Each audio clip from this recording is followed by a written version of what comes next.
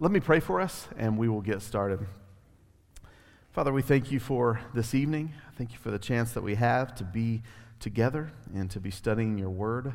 I pray that we would gain benefit, that we would see growth tonight, sanctification, by learning more from you.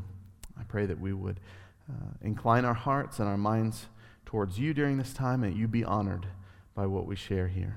God, we love you. And we thank you for your Son. It's in his name we pray. Amen. All right, if you will open up to Judges chapter 13. Judges chapter 13, we're gonna pick up kind of where we left off. Again, we're kind of skipping around, skipping some of the interludes, but we want to get to the main Judges and at least cover that in our time. So we'll be looking at Samson tonight. The first part of Samson, then we'll see if we get to share the second part of Samson later. But I have to admit, growing up, I always thought, when I thought about Samson, I thought like superhero, right? Like in my mind, he was all positive. He was all good stuff. He was this awesome guy. Pretty much because when I was younger, all I really cared about was the fact that he could take on a lion, right? And that he could, at least in my mind, he could beat up 1,000 guys at a time. It wasn't until I got a little older that I started to realize not so much, right? That there are some brief, cool moments about Samson, but in large part, he's out of control. He lets his anger and his passions kind of rule who he is. In fact, I saw the Avengers movie pretty recently, and one of the thoughts I had is the Hulk and Samson, like those go together pretty well, that they try to do some good things, but a lot of bad things happen, right, when they get out of control. And so we're going to walk through these couple of chapters pretty quickly. So just if you want, as we talk, I'm just going to kind of narrate through and follow along, and then we'll pull a couple lessons that we can see in these chapters at the end. So chapter 13, primarily there for our backdrop. We catch up with Israel, and they are not surprisingly back in idolatry. They are back to doing what is evil in the sight of the Lord. And so God, again, as he has, the cycle continues, and God again responds with discipline, with punishment, and he hands them over to be oppressed during this time by the Philistines. So they're a nation that's actually kind of west. So for the first time, we've been dealing a lot with the east. They're west and a little bit south. And then during this time, they kind of come in and intermingle. They occupy different parts of Judah. Now, in this cycle, this time around, there's a little bit of a break in the pattern in that after they've been handed over the Philistines, there's no reference to them crying out to God. Where previously, every time they kind of got in trouble, eventually they would break down and they would say, God, please deliver us. There would be some moment of desperate cry out, probably not very authentic, really more about the consequences than actually loving the Lord, but at least there was something. Here, we don't see that. That they're so hopeless at this point that they've forgotten God entirely, that they've probably given up hope. And it's in that hopelessness that we find a smaller illustration of what's going on in the nation in general. We find Samson's parents. And they don't have children. As far as we can tell, they're unable to have children, and so they're struggling with that. They're disheartened and discouraged because of that fact, and they've quite possibly given up. And so that's the state that we find them. That's where they are when an angel of the Lord comes, right? A similar story that we've heard before and that we will hear again in later books. And he appears to Samson's mother and gives her some good news. Gives her a message that she's going to bear a son. And then he gives her some specific instructions. Primarily, she was to devote her son to the service of the Lord by having him take the Nazirite vow, or at least adhering to the qualifications of the Nazirite vow. Now, this is someone who, as you look back in Deuteronomy 6, it'll kind of give a description of this vow. This is somebody who voluntarily takes a vow for a season of time in their life to devote themselves to the Lord, right? They make some sacrifices, and they set aside this time that they can commit themselves to the things of the Lord. Probably not that dissimilar to taking a season of fasting. It's something along those lines, and it has three primary requirements. The first is that you don't drink alcohol, but it goes further than that. You actually don't have wine, you don't eat grapes, you don't have raisins, anything that would come from the grapevine, you don't have. You don't partake in those things. The second is that you don't cut your hair, you let it grow long, you have to let it continue to grow. And then the third is that you can't touch, but even further than that, you can't even go near a dead body, be it animal, human, whatever it may be. You can't go near something that is dead, and certainly not touch something that is dead. This was a very serious vow that people took. This is not like Lent, right? Where sometimes people take Lent, they give up chocolate or something, and then they make about 40 concessions during the next 40 days, right? This is not like that. This is something that would be extremely serious, that even if you accidentally did one of these things, if you accidentally somehow broke the vow without your knowledge, or it kind of happened to you, there was a major process, a major hassle that you had to go through in order to remain in the vow, to start your vow back over. And so this vow is placed on Samson, and there are two things that are interesting about his vow in particular. First is that he didn't make it, right? The conversation, the commitment to the vow happens before he's even born. So he unlike the normal progression of how this worked, he doesn't voluntarily sign up for this. He signed up by his mother. And then secondly, it was for his entire life.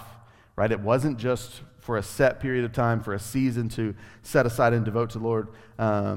Chapter 6 makes it seem like normally this is only done for a season, and then you would kind of go through a ceremony that would usher you back into normal life, where you weren't under the vow anymore. But for him, it's right now and until for the entirety of his life. So, chapter 13 ends with them understanding all these things, and the parents realize what has just happened, and they kind of respond. They realize that they've seen the Lord, and they do what Gideon did when he ran into the angel of the Lord. They kind of panic because we've seen the Lord. Now we're going to die, right? They're kind of uncomfortable with that, but of course they talk it through, and they have this reason that comes to mind that if we were going to die, he wouldn't have come and given us a mission and things to do in the future. So fortunately, we're not going to die. And of course, the promise comes true. They give birth to a son named Samson, and he begins to grow. And God begins to grow him, gift him, and bless him in such a way to be used for God's purposes. So up until this point, Samson is seen as special, right? He's a unique gift from God. He's going to be gifted in ways of leadership and obviously strength that we'll see later on, to be set aside for God's purpose. In fact, in a way that is similar to Christ, right? Both Augustine and Luther refer to Samson as a Christ-like figure. Of course, he's a bad example of a Savior, right? He does it poorly, where Jesus is the perfect example of what a Savior is. But the bar is set pretty high. Expectations are high for Samson because of the way his coming about, his birth has come about. And so I would imagine that his parents are fairly excited about what their son's going to do, right? They're proud from the get-go because he is going to be used for big things for God. And that expectation is probably what caused them to be really surprised in chapter 14 when he is grown up, he's become a young man, and it opens up with Samson demanding that his parents get a Philistine woman to make for his wife. to become his wife. And so here we see the first example of Samson's decision-making process, what goes through his mind, why he does what he does. He does what he does because his emotions and his lust rule over everything else, right? This is not a leadership decision. This is not a good decision. This is him letting his emotions drive his passions and his wants and his desires drive over everything else. And in that, he rejects two factors here. First, he rejects his parents' desires, right? They have a conversation with him in which they say, don't you want to find an Israelite woman to marry? Don't you want to find someone who is approved by God for you to marry? Which is of course what he's supposed to be doing, but he disregards that entirely. He says, no, I want what I want. He doesn't care about his parents' requests. He wants this woman, and he demands it. He demands that she be made his wife. In that, he also rejects God's command. Exodus 34, Deuteronomy 7 prohibits Israelites from marrying Philistines, Canaanites, and others because it would lead to them bringing in their false gods. Right? It's not a matter of ethnicity or race. They would bring in their idolatrous, their false gods, and here he doesn't care. He doesn't care that God has commanded him not to do this. He's in direct violation of what God had asked of him. And so, verse 4, look at verse 4 in particular. And it does something kind of interesting here that the narrator lets us kind of know what's going on behind the scenes, that God was going to use this marriage against the Philistines. So what that means is that what Samson was going to do for evil, for himself, for selfish desires, God was going to use for his purposes. He was going to take something bad and he was going to use it for his good and perfect will. This does not mean that what Samson did was good, right? And this is an important distinction to make, that the ends for the Christian, the ends don't justify the means. So just because God was going to use this does not mean that Samson was right. Just because God is in control and he can make good come from sinful circumstances, sin is still sin. It is always sin, and it always displeases God. I remember watching a video series a while back that a pastor put out, and it was a series in which different pastors would basically sit down across from each other at a table, and they would debate all kinds of different things, all kinds of different topics. So theology, methodology, how to do ministry, what was a good idea, what was a bad idea. I mean, really anything you can think of in the realm of ministry. They would get two guys that, most likely disagreed, and they would have them debate the topic. And one of those topics had one of these pastors, and he was defending an action that his church had done. And it was that on an Easter Sunday, that the church band from the stage on an Easter Sunday morning played the song Highway to Hell. And so he's defending this idea. If you don't know that song, I mean, in all honesty, it's a horrific song. It's an ignorant song that makes hell out to be a place to be celebrated, where you're going to have fun with all your friends, a place that you really want. And really the singer is celebrating the idea of hell and being there. And so in the debate, he keeps defending what they did, and his primary defense is, there was a guy who came up to me after the service, and he said, I heard that song, I realized that was me and that I was going to hell, I need to repent and follow Christ. And so therefore, it was right to play that song. But unfortunately, that's not how it works. That just because God did something good, it doesn't justify sin. Some of the most horrific sins that we can think of have been a catalyst to people repenting and becoming a believer. Of course, we know that doesn't make them right. It just means God is that powerful that he can work in spite of our sinfulness, that he can do good in spite of what we do. And so that's what he's going to do in Samson's life. So as we continue the story, they head down and they're going to establish this woman as Samson's wife. And if you're not paying attention, like along the way, like it's no big deal, there are these quick 2 verses in which, oh, by the way, a lion attacks and he destroys it with his bare hands. Right? This is one of those times when we have to be really careful about reading the Bible in a monotone cadence and we're not really paying attention to what we're reading, because if you don't pay attention, you're going to miss the coolest thing that Samson does, that he defeats this lion with his bare hands.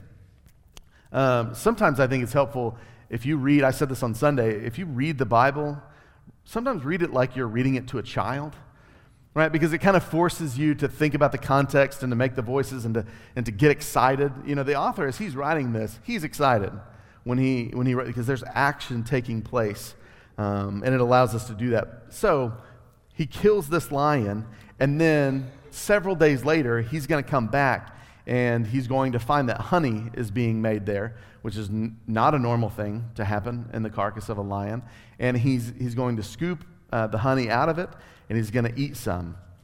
Not only is that really gross, it's also really wrong, right? The narrator tells us something that not only is it wrong, he knows it's wrong, because what does he do? He keeps it from his parents. If that naturally happened to any one of us, I would tell everyone. I would tell as many people as I could find that I had just killed a lion and then I took some honey from his body, right? I would tell people. He knew that his parents would see this as wrong and that it was sinful, right? He wasn't wrong to defend himself from a lion. What else was he supposed to do, right? That's not where the sin lied, but the vow requires that if you come into contact with anything dead, you're going to have to go through this. You have to go to Jerusalem. You have to go through this 8-day ritual. Well, what was he thinking about? He's thinking about his marriage. He's ready to get married. He's ready to go after this lady. He doesn't have time to do all the things that it would take for him to keep his Nazirite vow. And so instead, he shows really no regard for God whatsoever, kind of doubles down on his sin and returns to the body and even eats something that came from it. And then he's blatant in his sin enough to include his parents in it. That he almost cruelly takes it to his parents, what would have broken their hearts to see, and brings them in and feeds the honey to them without telling them where it came from. I believe that second act in particular, I mean, it starts with the first, when he doesn't respond well after killing the lion, but that second in particular shows that not only is he just too lazy to go through the ceremony and to go through everything in order to be faithful, that second encounter shows that he really honestly doesn't even care. He doesn't care to keep this vow. He doesn't care to be faithful. See, and I think this is the difference between someone who is struggling with sin, right, who's actually fighting, who's resisting sin, and someone who embraces it and just pursues it and goes after it, right? His mind is on a woman. He cannot be bothered with things that pull him away from it, even if it's the Lord and being faithful to God. And so he ignores it, keeps it a secret, and he presses on with the wedding where it says he prepares a feast in the house of his bride's family. By feast, really what's meant here is a 7-day party. It's a 7-day, and in all honesty, it's a 7-day drinking party, when it is to be assumed that he was taking place. So taking part. So another Nazirite, part of the Nazirite vow, just chucked to the side, really without any thought. And remember, so he does this feast, and they're getting ready for the wedding. Remember that during this time, the Israelites and the Philistines, they're not all of the sudden on good terms, right? They're partying together, but there's still bound to be tension. There's still oppression. There's still fighting. There's still killing going on. So when they see Samson, they probably have some idea of who he is, right? They have some idea of his strength. I'm sure the lion is probably not the only time he has exercised that strength. They know who he is, and they're nervous. And so it says they bring 30 companions to be around him, right? What that meant was that was not 30 buddies, right, to come and hang out with him. What it was most likely is 30 bodyguards. There's 30 guys to come and make sure that this was not some plan for him to attack, Philistines, that this wasn't some secret, he wasn't being a secret spy and trying to attack them. And so they basically hang around this guy and make sure he's not a problem, right? Make sure he doesn't go astray. But as we see, he doesn't really seem to care. He doesn't seem to be threatened. In fact, he decides they're going to play a game. And he gives them a riddle that if they figure it out within the 7 days, they each get they each get a collection of fine clothing. If they don't get it right, each one of them has to give him back a piece of fine clothing. And he gives the riddle, but it's not really fair, right? It's not a real riddle. He doesn't ask them something about general knowledge. He asks something about specific knowledge. They weren't there, nor, as we can tell, was anyone there when he killed the lion, when he went back to it for honey. There's no way they could have known what this was. And so what do they do in response? Well, they cheat too. In all reality, for them to cheat is kind of understandable because he had cheated. Not in the manner in which they cheat, but the fact that they got a little creative with how they were going to find this answer. And so what do? They go to his wife, a Philistine, right? One of them. And they threaten her. Basically, you tell us, you find out the answer to this riddle, or we're going to kill you and your family. She's got a gun to her head at this point. And so she starts in. And she fights and she fights and she argues and she cries and she says, "You don't really love me," right? She pulls out all of these stops, and he holds out. He doesn't give her the answer until the last day, right? He finally gives in and he tells her the answer. And so she passes it along, and they come and they bring that answer to Samson. Well, Samson's not a fool. He knows that they can't have guessed that. They can't have figured it out. There's only one person he's told at this point, so he knows where it comes from. And so he's furious. He accuses them of cheating. He uses an analogy that no man should ever use for his wife, ever, in any circumstance, whether you're in Samson's time or not. Don't use that. I'll let you read it for yourself, but he should not have used that analogy. And then he realizes that he's got to pay that debt. He owes each of these guys some clothes, some fine clothing. And so, like a normal person, he reaches in his pocket and he pays for all the clothes. No, that's not what he does, right? He heads to a town that's about 20 miles away, and he murders 30 Philistines and steals their clothes in order to give it to the men of the riddle, the men who had gotten it right. Essentially, he responds like a child. In emotion, he responds like a child, throwing a tantrum because things didn't go his way. That he cheated and somebody cheated back against him. This was not an act that was on behalf of God. In his mind, from his perspective, his motives were out of anger. They were out of vengeance, right? They were purely selfish rage. Again, he's allowing his emotions to drive everything that he does. He forgets that his actions are going to have consequences, and that's what happens. As you read further, it sets off a series of back and forth escalating violence that results in the death and the loss of his wife, the turning of his own people. They turn on him and give him up. But all along, in spite of his foolishness, God is still working. God is still using and executing his plan, working to make him the judge of Israel, using him to deliver them from the oppressors. And so that's where we'll stop tonight in the story. And I want to point out just a couple of lessons, 2 lessons that we learn from Samson in this part of the story. And the first one is that our lusts and our passions make very poor masters. They make very poor masters. Samson was controlled by his passions, right at the forefront of the story by his lust. He simply sees a woman from this foreign place and abandons everything in order to have her. Right? That's not logical. That's not rational. That's pure, selfish passion.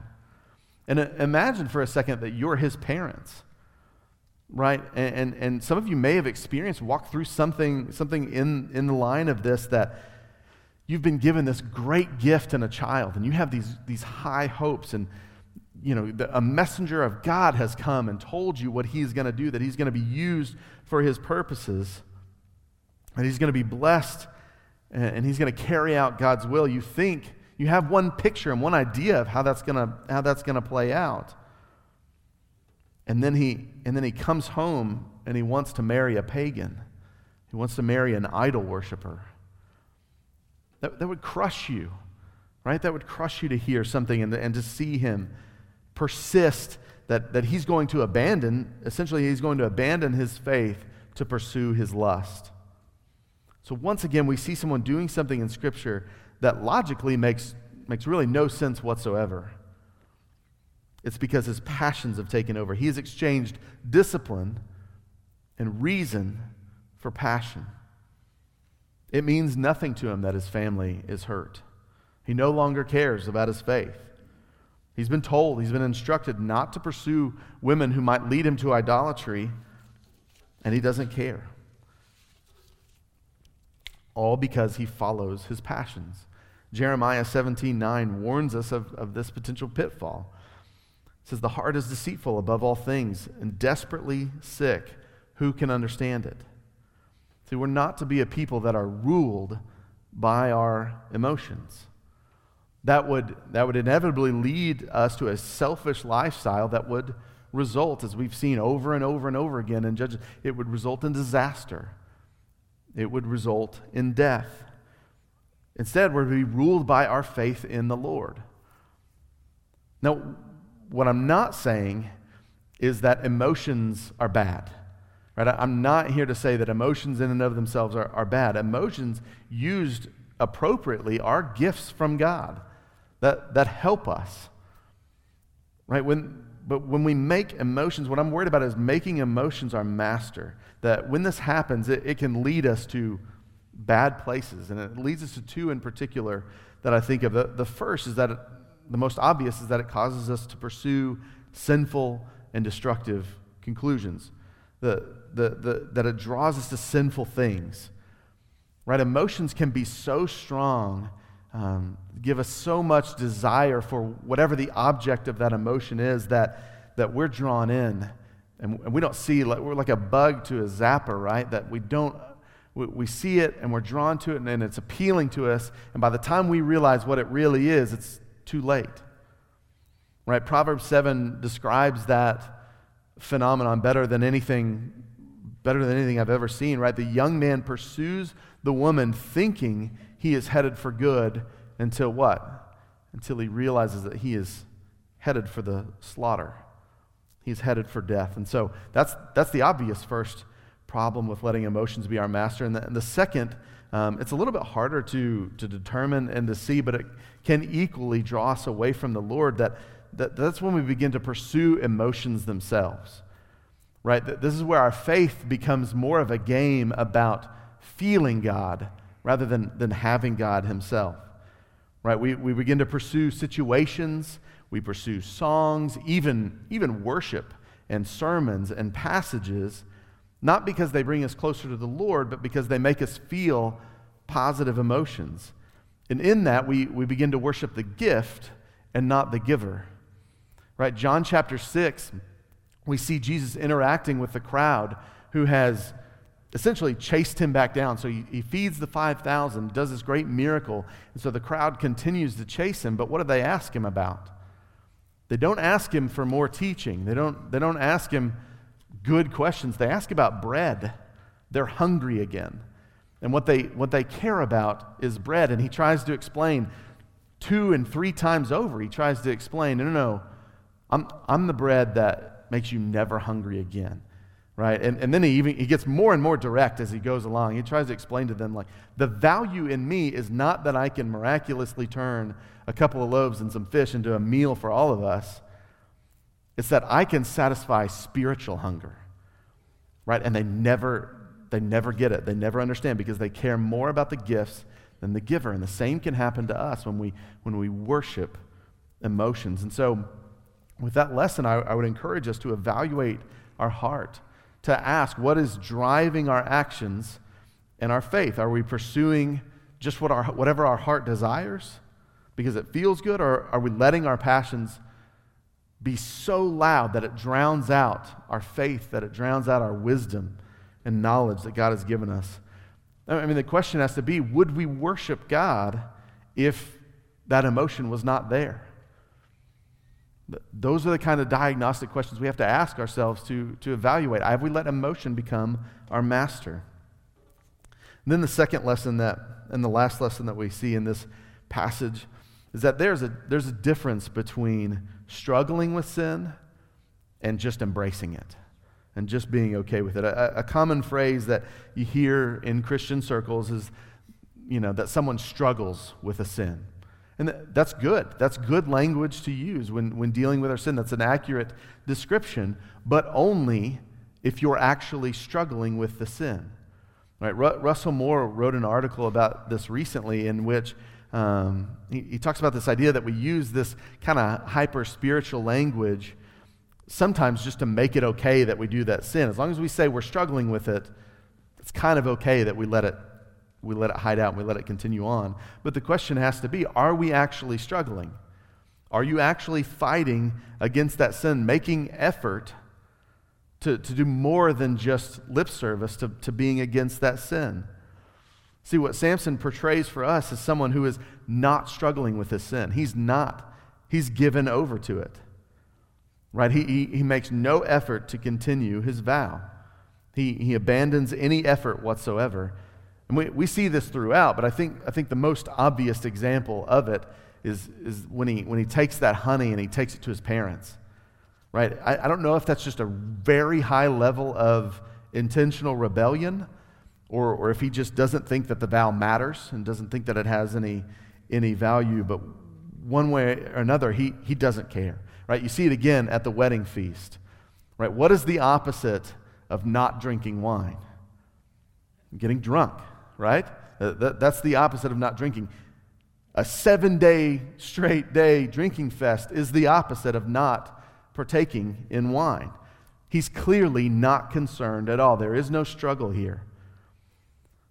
And so before we say, well, I'm not in that camp, I don't go on 7-day drinking parties, I want us to think about our sin, right? And think about that one, right? That when you think of your sin, that one that comes to mind, the one that you have struggled with your whole life, whatever it may be, and ask yourself, are you struggling with it? Are you fighting with it? Or is it just the one that seems to always be there? When the Bible talks about how we should respond to sin, it uses words like die, struggle, fight, kill. It uses strong, violent language. Romans 8:13, if you live according to the flesh, you will die. But if by the Spirit you put to death the deeds of the body, you will live.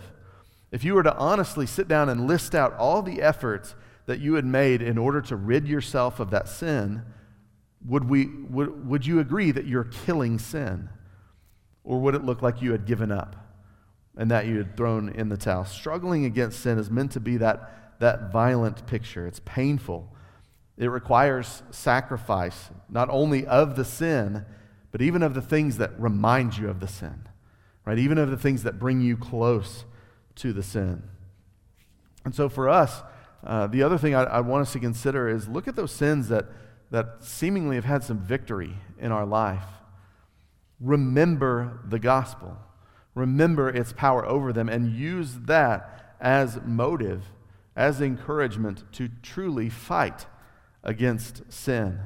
And pray that God would give you a heart and effort against that sin to truly kill it, to put it to death. And so those are the two things that I want us to draw from Samson, is not allowing our passions, our desires, our emotions to become our master. And secondly, be sure that we are struggling against sin, that we are fighting and not sitting back and letting it continue. Let's pray, and then we'll spend some time doing prayer requests. Father, we thank you for this evening. We thank you for the message that Samson's story brings us. We thank you that you are willing to use sinners for your glory and for your will. God, I pray that you would bring conviction in our hearts tonight where we have allowed our emotions, allowed our passions, and our sinful desires to drive what we do and who we are. I pray that you would give us the strength to repent and that we would look to the cross as the source of that strength, that we would understand what it means to fight and to struggle and to kill sin. I pray that we would do so not for self-victory, not for pride, but that we might have more of you, that we might know you more. And we thank you for the very power that we have over sin given to us by your Son on the cross. It's in his name we pray. Amen.